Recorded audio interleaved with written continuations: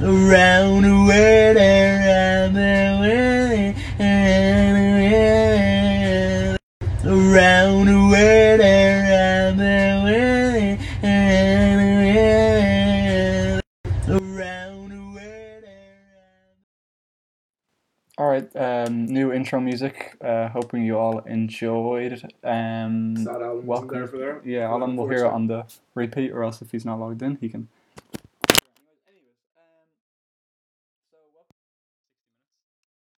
No. Welcome to Around the World in 60 Minutes. Mike cut out there for a second. We will be talking about the Slavic languages this week. The largest linguistic group actually in Europe, with around like 300 million speakers? Yeah, so over 300 million? 250 to 300 million speakers. Yeah. We're going to be focusing, just go through the structure. I wanted to start it off with a couple of the words that people wanted us to look at, me to look at. Just because I kind of dropped the bomb on you 10 minutes ago that I was going to be doing this. But some of the words people want me to look at. Then we're going to talk about like the Slavic culture / ethnicity / language group as a whole.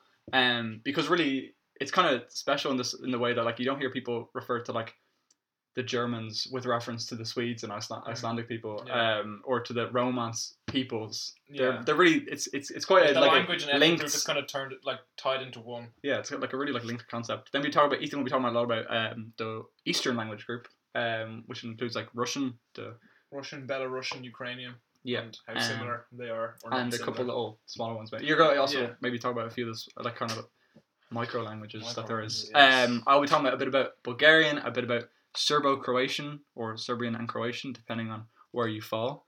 And then obviously Polish. Couldn't talk about Slavic without mentioning the best Slavic language. Anyways, so the words you guys wanted us to look at. Where do I have it here? Here we go. Yep. So Edward wanted me to look at skeuomorphism. I don't even know how to pronounce that. Neither did I know what it meant. To listen to it either. Yeah, he'll listen to it. He's listened to it. He's not signed in, man. That's all. He's not signed in. I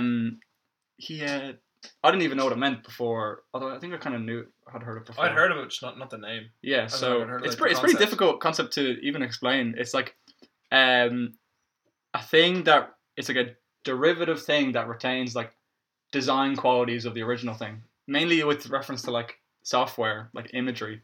I'm just gonna turn off this guy who's in his bloody washing machine playing the video in the background on Instagram, but around the world. But basically like a bin like on a computer retaining like the symbol of a bin, or like as you said, like a looking glass, like a magnifying glass. Magnifying glass is always going to mean search bar on a computer. So it retains these kind of original design qualities.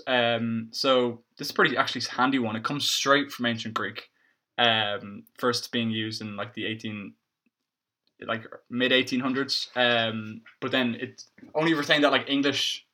Only was really turned into like an English word. In the late 1800s. It just skoio is split into skoio and morph and ism. So you start off with skoios, which just means the Greek to implement, ancient Greek to implement. Then morph just means shape, and ismos is just like a suffix that makes anything like an ism in English. Hard to describe. Then we got sycamore coming from 18, which I thought was not much nicer word than bloody skeuomorphism, but also much more complicated than where it comes from. Comes from Old French, sycamore, but spelled differently. Then you have comes straight from Latin, or not straight from Latin, but then before that it comes from Latin, sycamorus, and then ancient Greek, all the way back to ancient Greek with sucamorus. Although funnily enough, you'd think that like those Latin terms that apply to like really like those like botany and like species and stuff. It actually doesn't. That isn't the word they use for like the sycamore trees outside. It only applies to like African sycamore trees, not North American or European sycamore trees. It goes all the way back to in ancient Greek. It means like fig mulberry, which is another word for those African sycamore trees. I know you're not interested. You're like, well, I'm not. You're teaching. Yeah, me now, I know, right? I never heard about this. And I was also like, maybe it's related to the word sycophant, right? Sycophant. Yeah. So turns out like so sicko keeping the word fig, right? And then fant being like to show, I think. Yeah. Apparently that was like a rude gesture in like ancient Greek politics. Like it was a real like vulgar gesture. So I don't even know how that ended up being like kind of like sycophantic like ours, but I suppose that is also a rude gesture again. And then that was first used in like the 1600s in English, late or like mid 1500s to late 1600s in like some poetry. Maybe it was kind of like cool to use French in poetry. Anyways, I'll do like one or two more. So then we had Aiden wanted to learn about nocebo and placebo, which are just straight again taken from Latin in the 1950s for I will harm and I will please. You can guess which one is which. Nocebo is I will harm and placebo is I will please. We actually don't know where one of them is from. Placebo, no idea. It comes from Proto-Indo-European something, although they're not sure which. It comes from either a word called ple or plek. These kind of theoretical words that might mean flat or might mean like pleasing. And then nocebo we actually it comes from like nokeo and this like Proto-Italic, then it goes to noki in Proto-Indo-European, and there's like a Sanskrit word which is directly linked to it. So we definitely know where that one comes from.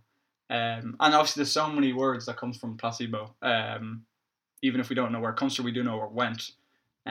You get words like plaire in French, I think plaisir, which is like a French, just again taken from French but into German, and then like plaisir in Irish as well is another word.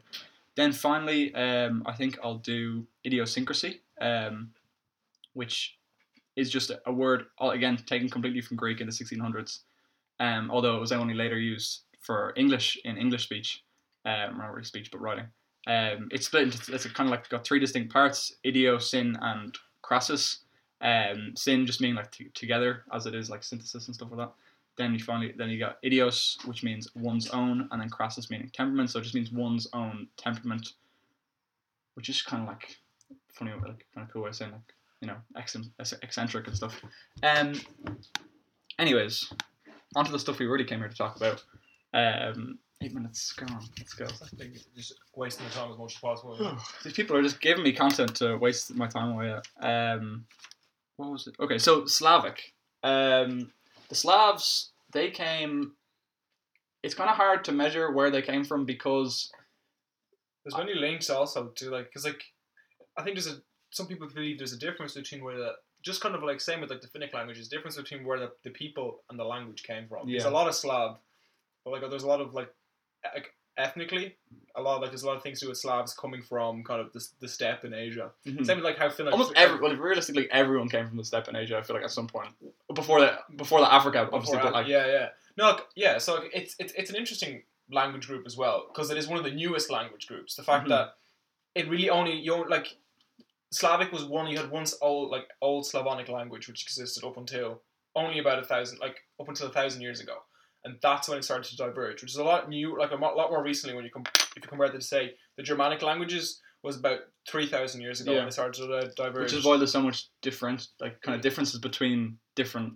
That's why like when somebody speaks German and somebody speaks English, you don't hear the same stuff. Like on that, they don't sound the same. But in terms of Slavic languages, they are very very similar. Even Eastern, Western, Southern Slavic languages. Very similar. For example, like relatively speaking, like for even like the words I am, yasem or yasem. Like it's similar in most Slavic languages. I think it's the same in almost all Slavic languages, which is quite interesting. But then there are also aspects of them which are quite different. Yeah, I thought like I might say what languages aren't Slavic because in Eastern Europe it's almost completely dominated by By Slavic languages. So not the Baltic languages. So not Lithuanian, not Latvian, not Estonian.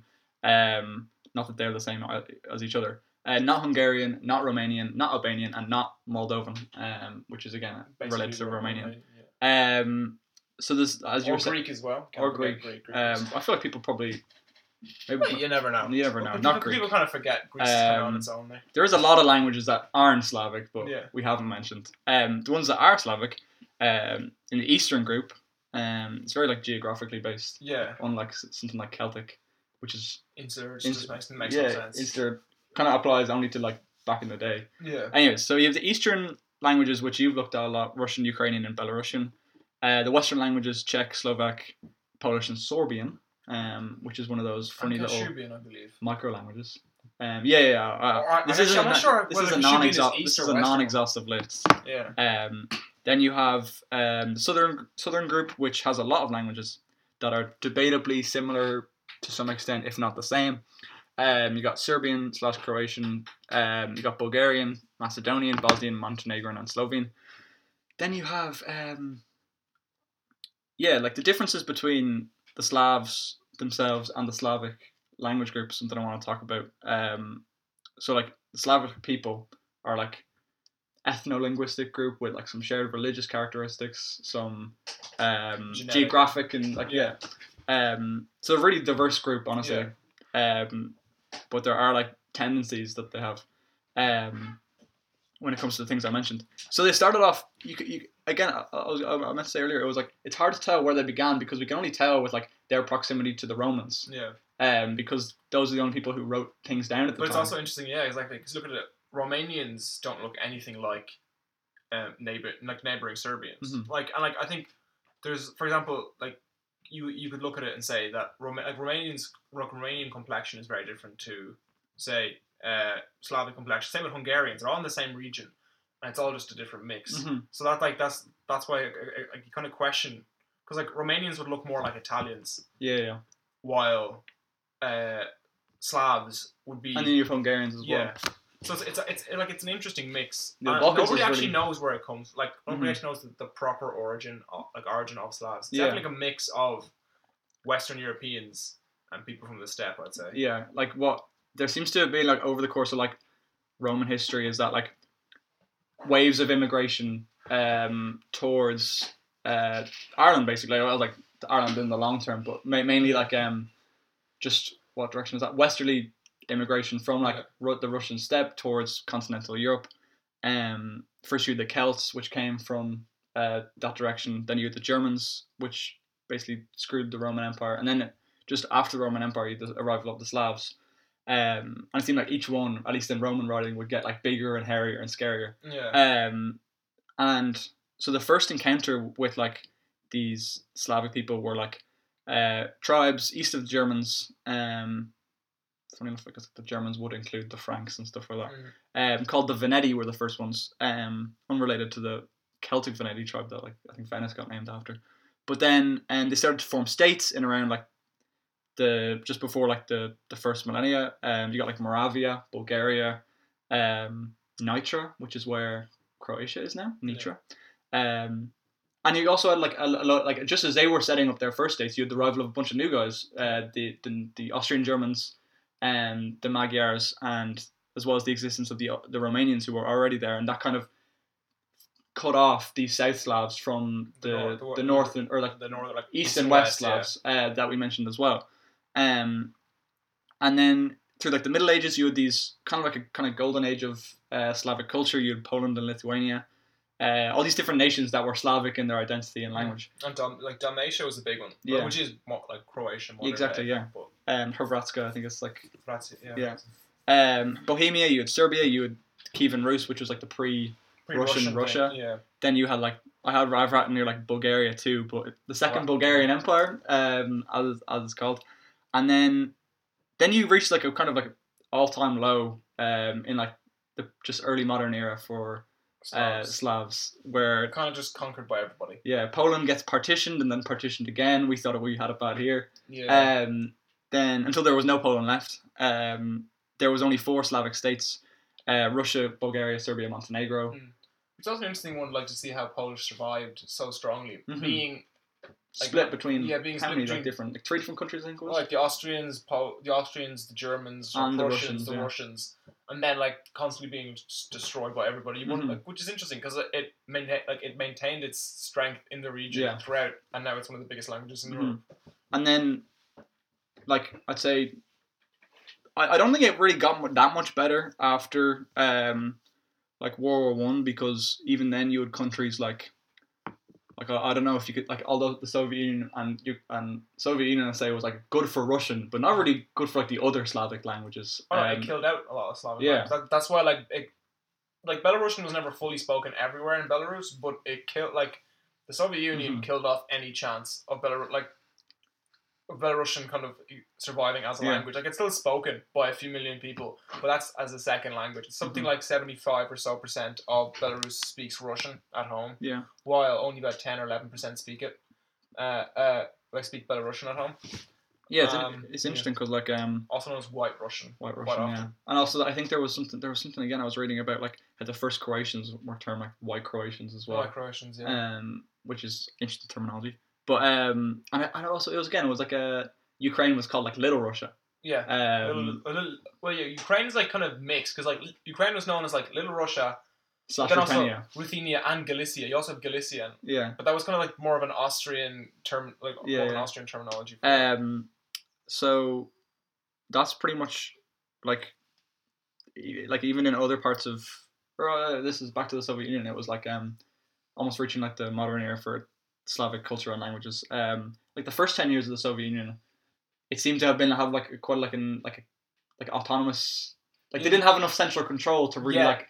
They were like, okay. It's like when Stalin came in, then it started to kind of like he cemented his control by killing everybody. Yeah. But like for the first 10 years, you had so many different ASSO or like autonomous Soviets. Yeah, who kind of did their own thing. Yeah. So whether that was bad or good, it was just like. Okay, because I think the whole idea of kind of like letting each group kind of be socialist under one communist nation kind of gave them an excuse to have autonomous republics for a while. And then that eventually became just like a not really. Yeah. It was only like in matter of name. It was because even like you had like each Soviet Union had this 10 or so republics. But each republic still had Russian as its main language. Mm-hmm. So like Slavic kind of seeped in there anyway. Yeah. And then you reach like.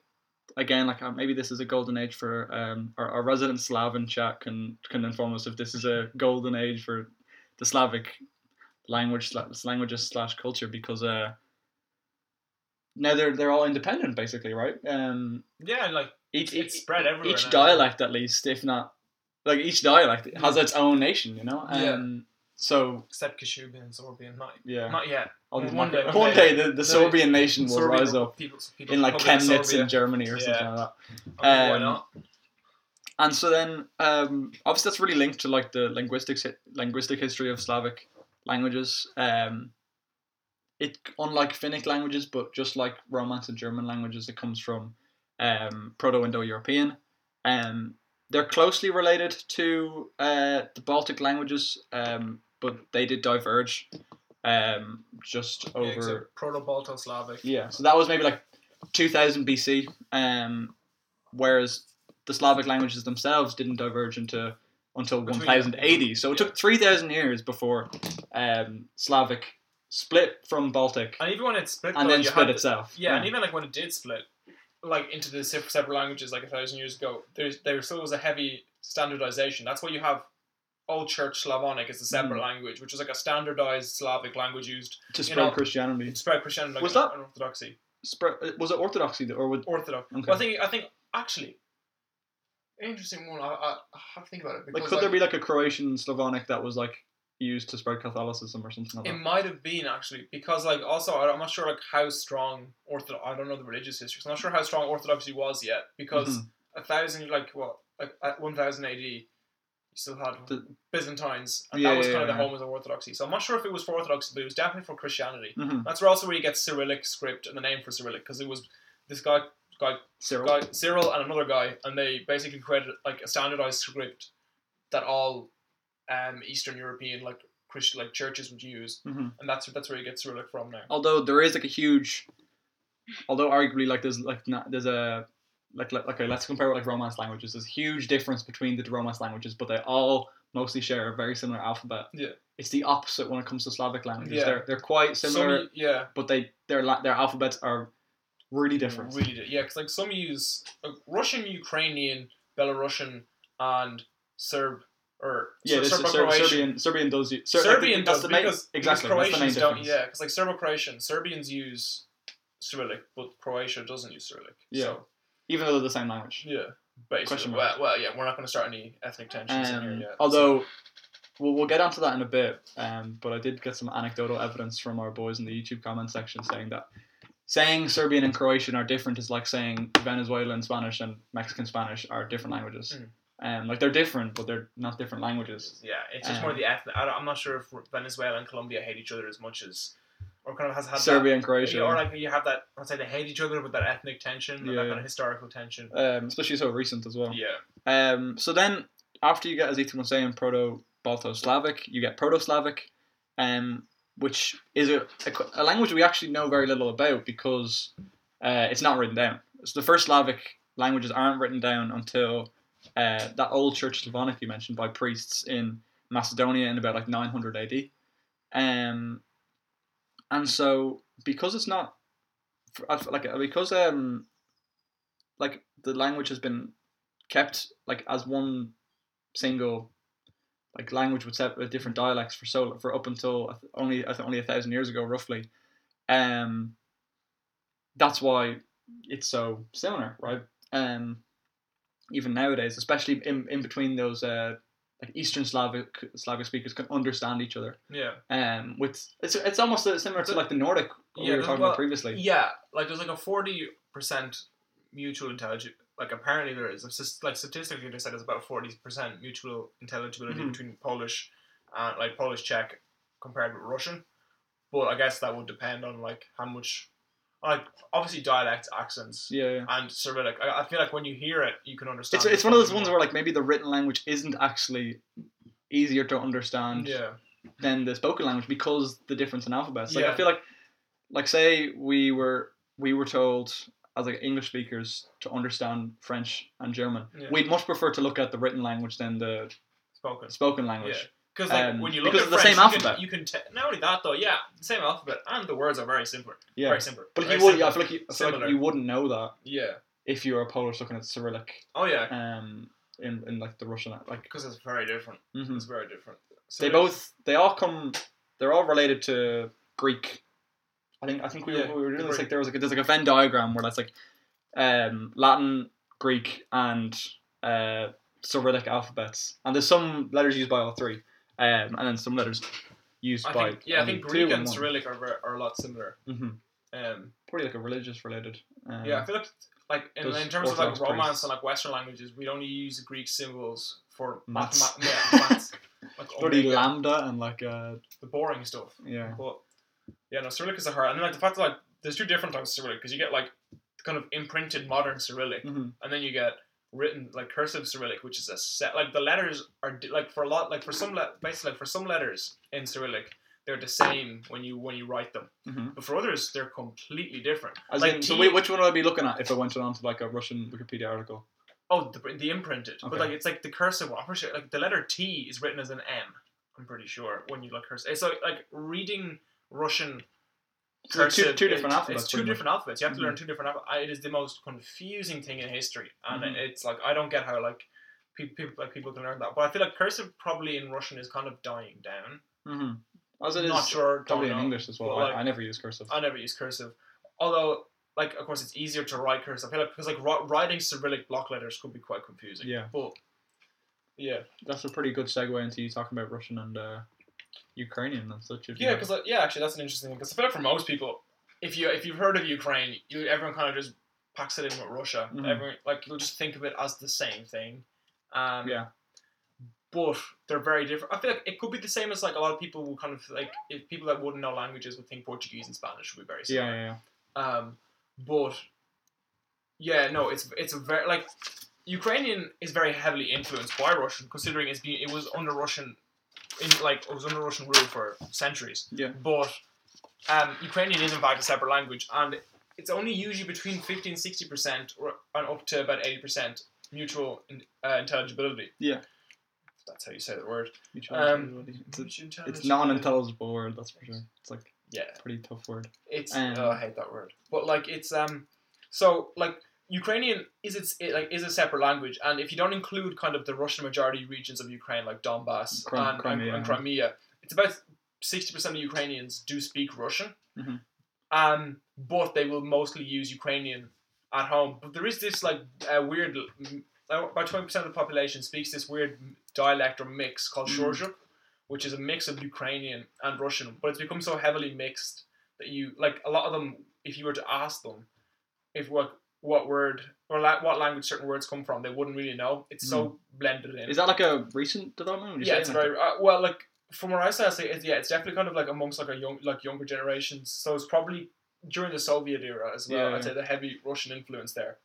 And like when do you say like would you classify Ukrainian as its own distinct language? Oh yeah, definitely. Like it's like the same with like you can't class Dutch and German as the same language. They are very different, and there's very different pronunciations. And there is a section of Ukrainian that just is not the same as Russian, because like would that be like the farthest bit away, like geographically? Yeah, and that's because like Ukrainian language came from. Because like Ukraine used to be known as Ruthenia, and you had the old Rusian language, which is actually a separate language on its own and still spoken by up to 500,000 people spread throughout Europe. And that's kind of where the language is developed from. So if I were to like draw like a little graph here, Ukrainian comes from Ruthenian and Russian. Rusian, or Usyn is how it's spelled. As well as Ruthenian? No, like that is the same. That is the same thing. Okay. Like, Ruthenia is like an anglicized spelling of Rusian. Of Rusian. And I'm pretty sure that's where Russian comes from as well. Yeah. So they both have the same kind of like mother language. They're probably like sister languages. But they just borrow different parts because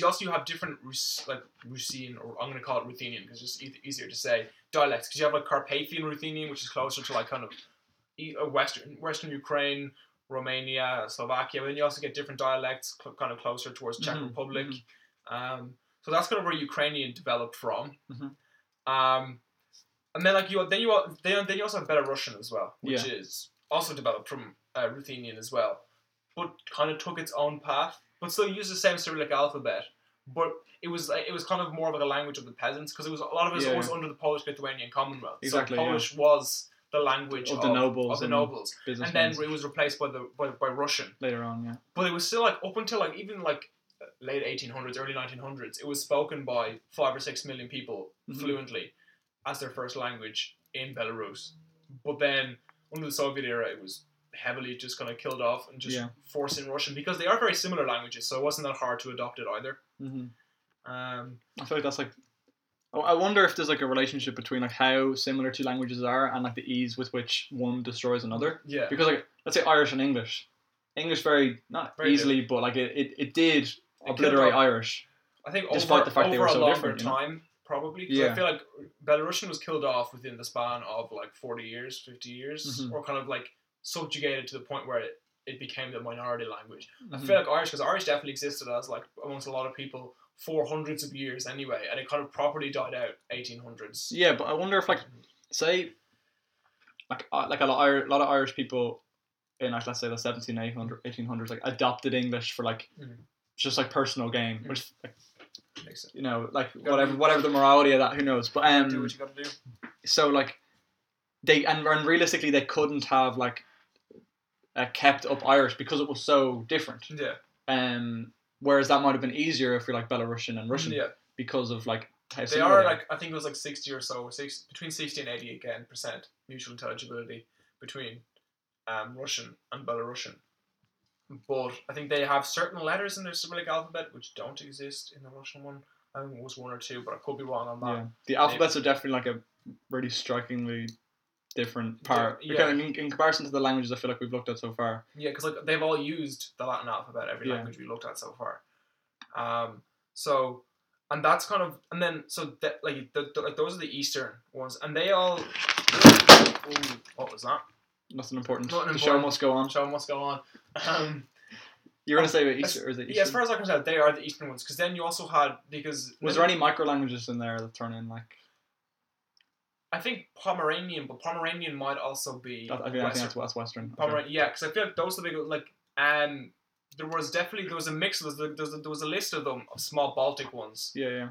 but they were only ever spoken by small amounts of people and kind of died off. So they're like the big ones that have been spoken in the last few centuries. Then we look at the other two groups.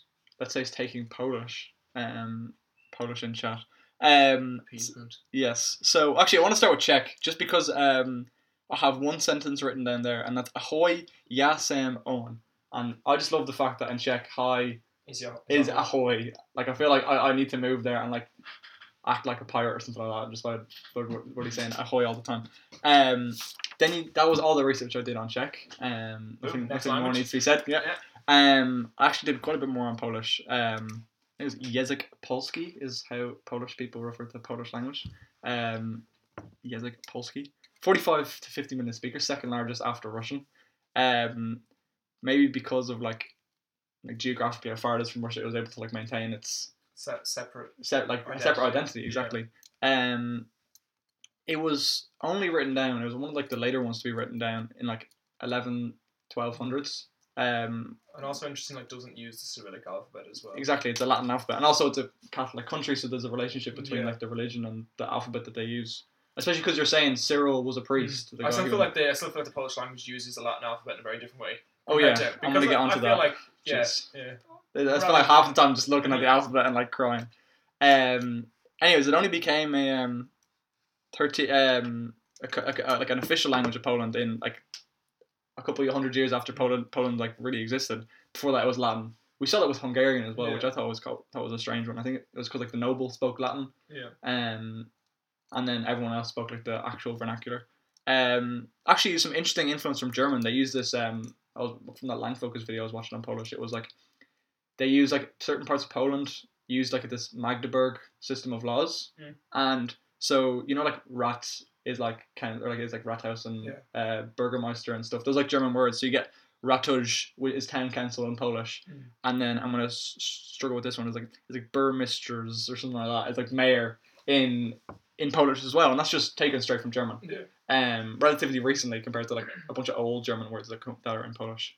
Then as you were saying as well, it was like the lingua franca in Poland, Lithuania, crushing the likes of like let's say Belarusian and Ukrainian. I feel like also it's quite interesting the fact that like when you look at, of course, Polish dialects would differ across modern day Poland, but even like when you look at modern day Poland, a lot of modern day Poland isn't where the Poles used to live. Exactly. It's the fact that like most of the Poles used to live, or like most of the Poles, but a lot of Polish people used to live in what is now Belarus. Yeah. And up into Lithuania, because a lot of what would now be Western Poland was predominant or at least had a heavy German speaking. Exactly. Yeah. Until like these like population exchanges and stuff after World War II. So up until then, you had like millions and millions of German speakers there. So it's like I say that's why like you had a heavy, as you were saying, like the Rathaus and Bürgermeister, the influence on the words. But you mightn't see that closer towards Eastern Poland. We have some solid English, impressingly as opposed to impressively from our Poland show. Sorry, I feel like I can't slag you for that because I'm butchering your language one word at a time. So actually, because of those population exchanges that you said, it's actually one of the most like almost everyone in Poland speaks Polish like as a native language, especially because of like their because they're like quite like restrictive immigration policies as well. Yeah. It's like what? Like I think there's like 100 and something thousand German speakers, and then like 100,000 Kashubian speakers. Mm-hmm. That's kind of it. Yeah, and then so there's four dialects. We got a greater or higher Polish. Anyways, my citation for this bit, Olivia Wikipedia speaks lesser Polish, so I think we can kind of take everything I say now with a grain of salt. Then you have Mazovian from like kind of what would that be? Eastern Poland, and then right from the Czech border, you have Silesian as well. So let's look at the. Oh, jeez. Is Silesian a separate language? Because I heard like. No, it's a dialect. Although I'm pretty sure. People disagree and stuff. Disagree. It is a lot of people. It definitely comes from Polish. Silesian German Polish as well, which is a separate. You got like a confluence of like three languages there as well. So there's 32 letters in the bloody Polish alphabet, including 3 Zs, or like forms of Z. Then you have these other things called digraphs, right? I think it's digraphs, which are basically just like pairs of letters Hmm. that have like new sounds.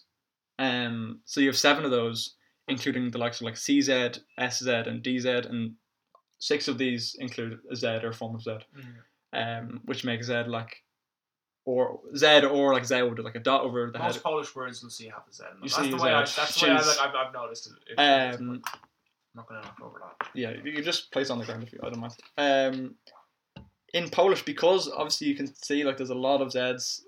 You get these like consonant clusters, which can be really difficult for, like Romance or Germanic speakers because they're so used to like there can't be too many You have consonants to in a have a row. vowel somewhere. Yeah. Yeah, so But is that in the sense that you can have like 5 consonants in a row in Polish, and that's unheard of pretty much. because it's interesting. I'm not sure if we were talking about it last week, but at least I know like for example some Arabic. Yeah, I think it's Arabic doesn't have Vowels, Yeah, it vowel has no letters, vowels. yeah. It's just you just stick in the consonant, and then you kind of like you have the assumption that there is a vowel. Is that how it is, or it's just kind of this? No, there is or vowels. is it when there's just this? Oh, I know there's vowels in Polish, Yeah, but it's yeah. in like the consonant clusters. Is that just like a mush of just you? Yeah, saying there consonants, is or like what? there would be implied vowels, and I feel like there is implied vowels in a lot of languages as well. No, Olivia, it's not simple. It's horrific. Fix your language. So I have a word here, the word for ruthless, right? I have it phonetically written as well, so I don't butcher it too bad. It's like bez viz gledna, right? Bez viz gledna, and in the middle of that, there's a Z followed by a W, followed by another Z, followed by a G, followed by an L. Yeah, it's And like there is like sounds that aren't included there. There's like a bez viz. There's like an I sound in there as well. Question is, why don't they put them in there? Is that for like a simplicity's sake, or what is it? You call yourself a language barrier. It's not how you speak Polish. Then you have these hard and soft consonants as well, which is apparently a thing all across Slavic. I shouldn't say apparently if I want to appear like authentic, but it's a thing across like all Slavic languages. Is like these. You see this in like Polish consonants with effectively fathers on top, and it's like this similar to like the Spanish like like Nino. There's like a yeah. So it's like a y sound after a vowel. Yeah. Or no, after a consonant. Sorry. So you get this. So like n father, or it can also be expressed by saying ni, which is where you get this. You get this problem where like there are so many Polish like diagraphs and letters that all have the same sound, and it's quite archaic. And realistically, there needs to be it's a kind of like the sounds have been lost, so that certain sounds are just certain letters have just the same sound, so it's kind of a bit pointless now. Especially when you have like a 32 letter alphabet, I feel like that's bound to happen. So that happens in like the Polish, like when you want to negate something, you say like nie, but that's just like an ni. Or you could, if you really want it to be cool, you could like an n follow. And then so yeah, it's like an archaic alphabet. You have I think it's like Z with a dot on top is the same as one of the digraphs RZ. H is just the same sound as CH, and then Olivia's telling me that the U sound is the same as the O father sound. I shouldn't have thought that there's a Polish word for father that I don't know. You're getting off the research. There's a lot, although there is a lot of like grammatical similarities to English. Actually, just the one. It was like the first thing I saw. It uses the same word order as we do, except there's no articles. You remember how in German it was like it did have English word order, but you could flip it around depending if you wanted to emphasize something. That's the same case in Polish. There's also 3 different genders, although there is certain you sometimes have to. Acute, is that the name? Acute accent uses. I'll find it here. On the case. Yeah. Pull it up there, Jamie. You keep talking. Yeah. So there's also, it's actually surprisingly related or similar to Finnish, where there's often differences between the animate and inanimate in the grammar sometimes. Then you have Polish is like it's like similar to like I feel like English is like one that it's really lost out on like it just has no cases, and Polish has like 7 cases. Kreska. Kreska. Kreska or acute accent. Kreska. Very nice. That's much better than father, honestly. I'm gonna start using that for fathers now. Kreska. Kreska. Yeah. So basically the words are highly inflected in both adjectives and nouns are highly inflected in Polish. So, for example, the word mother, I think is like you get like matka, then you get matki in plural, but also like genitive singular. Then you get matka and matkom, I think as well. So those are all the Polish just sounds very confusing. Yeah. But I feel like it's the same for like a lot of Slavic languages. I feel like I'm not gonna lie, I didn't go too much into the grammar of Russian, but I know that like Russian just has a lot of words we just don't have in English. Yeah. As I was saying, like, you're gonna get that word like, and then you get like you get situations like where you say like Schadenfreude in English because there's no way of saying it in English. Like. But like even like things that you'd think would like exist. For example, like there's no apparently from what I saw, it's like there's no Russian word for like grandfather or fish, like or grandmother. Maybe I think it's like implied by two different words. Mm-hmm. Same with to be thirsty. There's no word for thirsty. It's just you say I want to drink. Yeah. And then I think it's like the word like should, have to, ought to, want to, or all the word dolgen. It's all the same word, which is quite interesting. For like in German, we had that where it was like there was like 5. I know that's obviously the same as like saying there's none, but like there was like 5 words that basically did all of that. Where it was like dürfen, wollen. Modal verbs. Yeah, like and it was like they just did the job for like you or you could say like would like. You didn't have to say in English. You have like shall. You have like may I. You had like do I kind of have permission, that kind of stuff. Like do I have permission. Anyways, so Polish highly inflected, which means like it's more inflected than German. German only has 4 cases. Polish has 7. You change a word depending on if there's certain types of prepositions, if there's other types of prepositions beforehand, if you're referring to like in something like a place, whether it's like being like the word is being like done or is the doer, and then. Where's the next stuff? Oh yeah, the tenses are actually pretty interesting. They kind of reminded me of Finnish. Officially, like there's only 2 tenses in Polish, past and non-past. Although in Finnish, what was it? It was just past and present, right? Yeah, there's no future. It's just implied.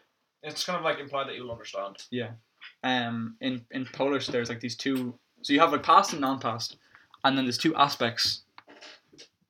Imperfect and perfect, which basically just means ongoing and complete.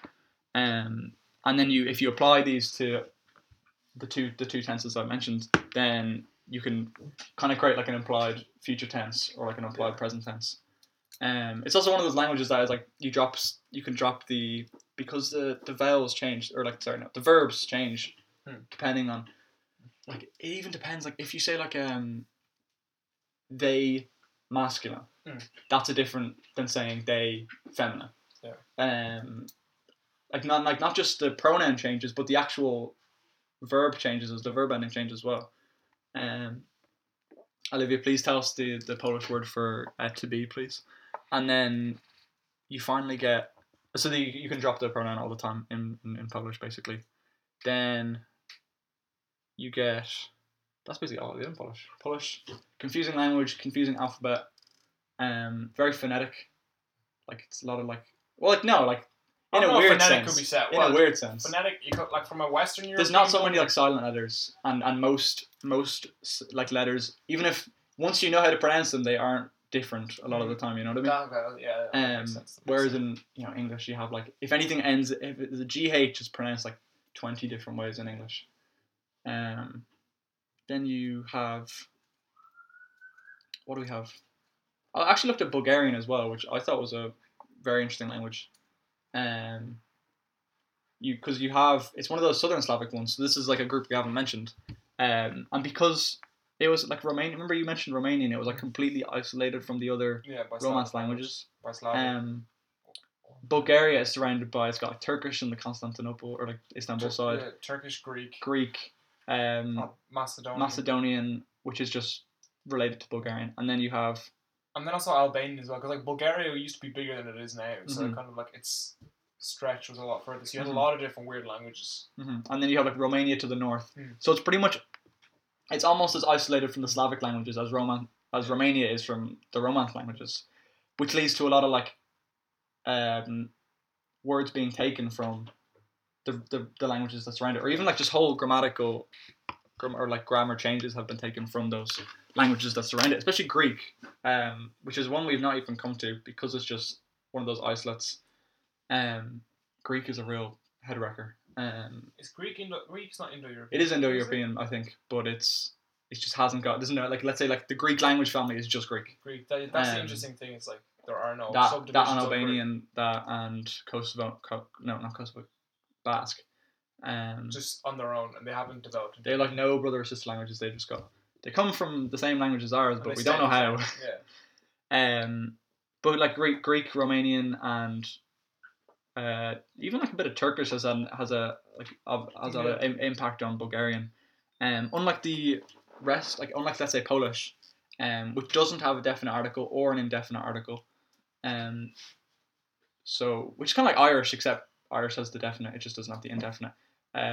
Bulgarian is similar to Irish, where like you do have a definite article, but you don't have an indefinite article. So when you want to say the something, like you just put a na, I think it's a na at the end of each of a noun. The language also has this. Remember we were doing that reported speech stuff in German. It was used during news reports where they just had a tense, like I think it was like es sei or something. Do you remember that? Yeah. Which translated as like yeah, it was like translated as like it's said, or it's been reported as it's like indirect speech. Yeah. Which I really couldn't wrap my head around, but Bulgarian takes it to like a new level, if I can remember here. There's like this different form. There's like this evidential verb system or verb form where you can like imply if what you're talking about has been witnessed by you, reported by someone else, or like you're kind of guessing or inferring from something else, which is just a head wrecker. So I've gone from like praising these complexities in the language, being like, that's just annoying. Like, then we looked at Serbo-Croatian. Serbo-Croatian. Yeah. The most complicated of them. Well, complicated in terms of like, is it one political, or two political, nationalistic, bloody. Because I only found out Serbo-Croatian was like a language. I like one language in like fourth year or so. And I was talking to my Albanian friend and saying that like, because I thought Serbian and Croatian would be two separate languages. Because it looked also was like Cyrillic and non-Cyrillic. Exactly. But it's like saying like Polish and Russian are the same because they or Polish, like let's say, but like the one language that doesn't use the same alphabet and does like, well, it's as if just people like in like the European side of Russia used Cyrillic and the others used non-Cyrillic. Exactly. Like yeah. That's a better example. So, and especially because like I feel like when we're brought up, like Croatia is like people go on holidays to Croatia. Yeah. You know what I mean? Like it's like part of the EU. Yeah. Serbia isn't. Serbia, I feel like it's like a little mini Russia in a lot of people's minds. And even in Serbian people's minds, because they have such an affinity with Russia. Like oftentimes. The brotherhood between Serbia and Russia is very strong. Started World War One. So Serbia and Croatian, you'd imagine that a lot of people there wouldn't be happy, to like when they hear the people say their languages are the same. Yeah. But and this is about as empiric as the evidence gets. I was looking at these like YouTube comment sections, on these videos about like a bunch of different videos about like Serbo-Croatian, are they the same, are they different? And all the comment sections would be like, person from Serbia or Croatia here, like, these, it's like to say these languages are different is to like say, as you were saying earlier, that like different Latin American languages, Latin American Spanish is different languages. Yeah. And even I put up on the Instagram account there like the same. There was like sentence. 2 letters. I think there's like an extra little like pronoun. Yeah, and even like the pronunciation was like very similar. Mm-hmm. And like I don't know, they're just very similar languages, and even then, they're very similar. So like that's like the really like politically hot mixture of two languages. Mm-hmm. But like it's like some people say like it's kind of developed. They're kind of slowly starting to diverge. Yeah, which would happen with the border and stuff. It makes sense, and like them using Cyrillic and non-Cyrillic, because there's certain letters and sounds that are in Cyrillic that you don't have in the Latin alphabet, which would then, of course, if they just have their acute accent on the Latin alphabet, but still, like I feel like it would be the type of language that would eventually kind of force itself to make itself a bit different, you know? Yeah, which is like I feel like it's probably one of those languages where we can. Even though right now it's Serbo-Croatian, it's in 50, 100 years. It might not be. Yeah. It might just be Serbian and Croatian. Also, like the forgotten ones in there, like Bosnian. There's another one in there, I feel. Slovenian as well, yeah, which is a lot of people would say is similar to Croatian. Yeah. And then Bosnian's the other way around. It's like very similar to Serbian. I think that's kind of it in terms of South Slavic. Dalmatian, but that's extinct. There's like one or two people that are trying to bring it back. There's like two, when it comes to like the South Slavics. There's like two distinct groups. There's like Bulgarian and Macedonian, and then the ones we've just spent 2 minutes talking about. Because when we were looking at like especially how like one was basically like so like there's during the Cold War it was like Bulgaria on one side and Yugoslavia on the other, and like a lot of it's kind of like the Yugoslav language policy was quite Serbo-Croatian like centric, especially if it came to like something like Albanian and Kosovoan, because those are like completely on their own in terms of similarities. They were pretty much like forced out of the classroom, forced out of the home, even like it was like they were pretty much cracked down on. Whereas Serbo-Croatian, it was almost promoted as like a way to keep people together. Which is what like Tito always talked about, and it was like language was seen as like an instrument to keep people together.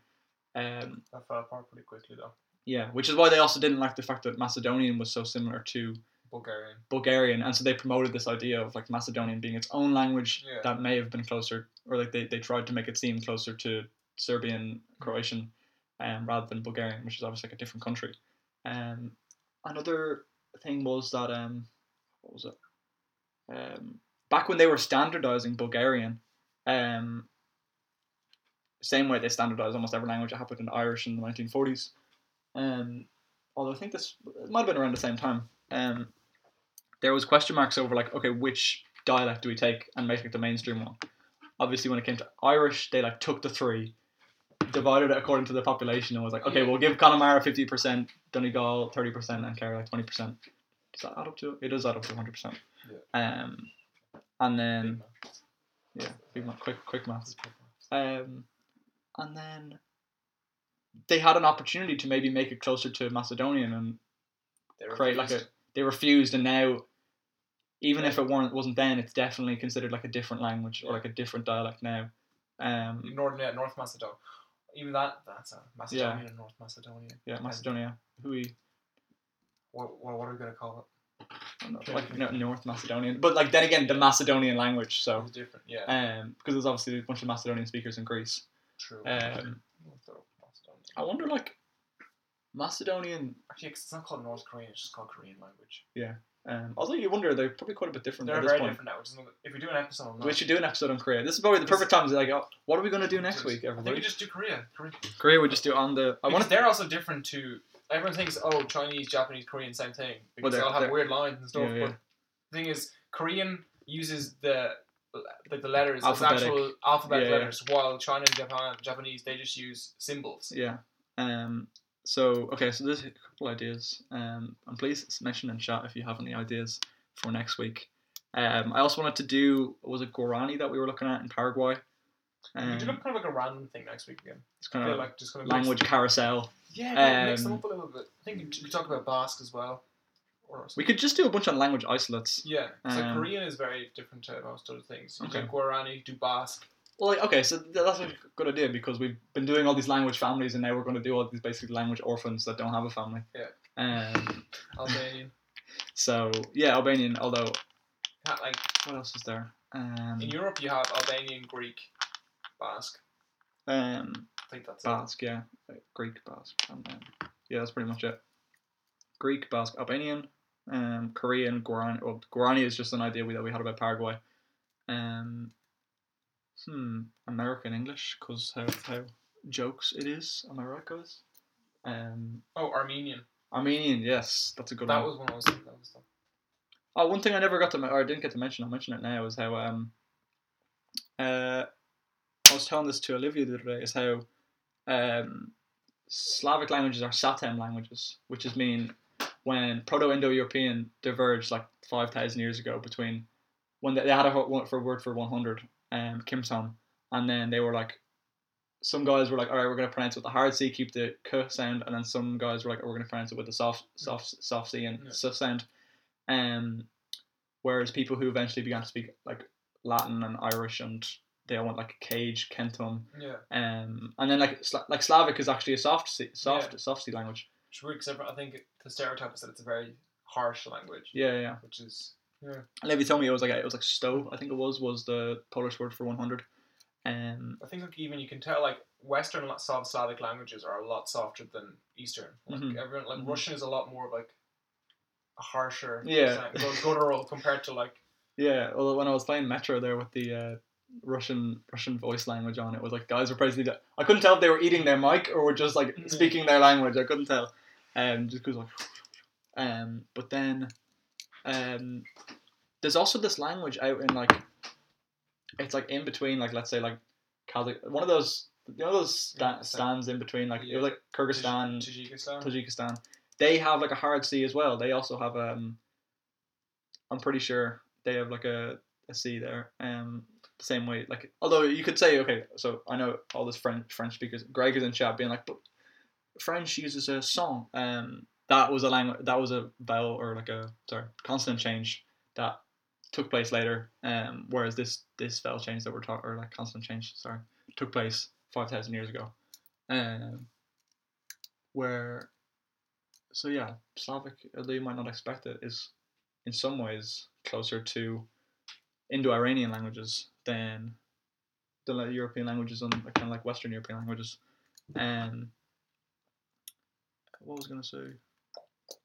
Yeah. So, any other ideas for next week? I think we're just going to find a list of weird ones. There's also Ainu in northern Japan. Ainu, yeah. Which is unrelated to Japanese, right? Yeah, it's very different to Japanese. It's mad how you get like you just find these weird all these isolates in one. Say Lemnian, which is like I've never heard of that.